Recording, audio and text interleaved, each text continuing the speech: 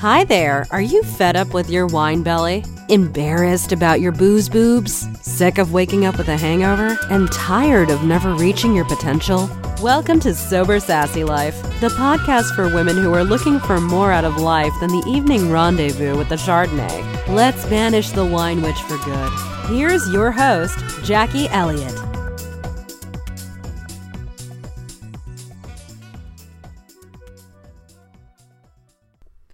Hi there, welcome to today's podcast. And it's a really exciting day today because I have a brand new microphone. So I'm hoping that the quality of this podcast is way better than it's been before.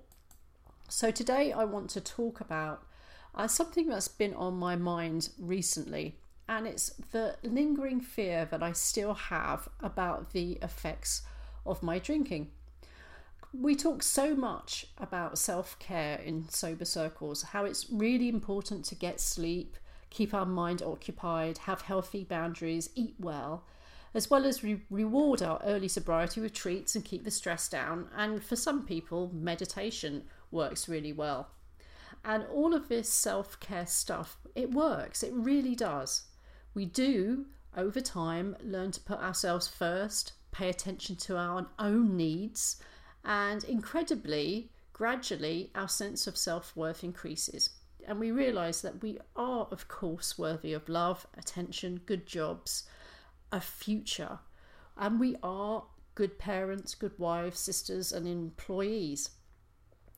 And instead of quietening that monkey brain and all that negative self-talk that tells us that we will never be good enough, by dousing it with a bottle of wine every night, we start to challenge that nasty little voice, to ignore it and dismiss it, to push away its harmful gossip. So our lives become calmer, we no longer need drama and chaos, and we no longer need to play the victim to justify our destructive behaviour. We learn to sit with uncomfortable feelings, we learn to deal with sadness and grief, experience sorrow without wallowing in self-pity. Essentially, we grow up, we become fully fledged members of the human race. So I ask you this, why do I feel like a small child, and why do I still procrastinate about getting basic physical checkups done at the doctor and the dentist and everywhere else that you need a decent physical checkup once in a while? I really put off doing this. I really don't want to do it. Now, I am naturally a procrastinator because I cannot, however much I want to, blame the booze for all of my shortcomings, especially when they're glaringly obvious in sobriety. But it is just more than laziness. Some part of me is still terrified about all the damage that I may have done, and I really don't want anyone to shine a light on that. So sometimes, for example, I find myself wandering from room to room, forgetting what I'm doing. And I know that that's normal, that lots of people do that. I'm not far from 50 with 100 things on my mind, but a tiny voice at the back of my mind shouts out, "Brain damage, you've damaged your brain, this is payback." And I still wake up sometimes, like I did after I've been drinking heavily, and notice aches and pains in my arms or a cramp in my leg, and wonder, is this a stroke? Is this the final irony? I finally start looking after myself and I die of a stroke, seriously. And in the same way, I put off going to the dentist. All those nights of just falling into bed semi-comatose, not brushing my teeth, let alone flossing, I fear the dentist shaking his head and condemning me to a life of dentures. On some level, I still worry about being judged. The only time I've been to the doctor since quitting the booze, I told her, full of pride of course, stupid ego, that I didn't drink anymore.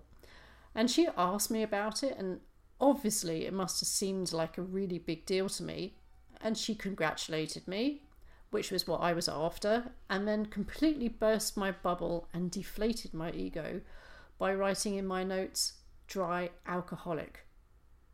And yeah, I know it's just a label, but all the way home and countless times since, my fears kicked in, and I've worried, what if I need life insurance or travel insurance? Or what if I need a liver transplant down the road? How will this note, "Dry alcoholic," affect all of that? So despite all the work I've done, despite all the confidence that I've amassed, there's still a big part of me that's ruled by fear. And now, of course, I have no convenient method to drown it out, to escape from it. So I have to face it and deal with it like a grown-up. So I floss and make appointments at the dentist. I eat better, I exercise regularly, I sleep, I meditate, or at least I try, and I make regular appointments at the doctor for my annual checkups. I wear sunscreen, I keep chemicals in my house to a minimum, I keep my mind active. I attempt to stop worrying about what might happen and tell myself what I do today will affect tomorrow.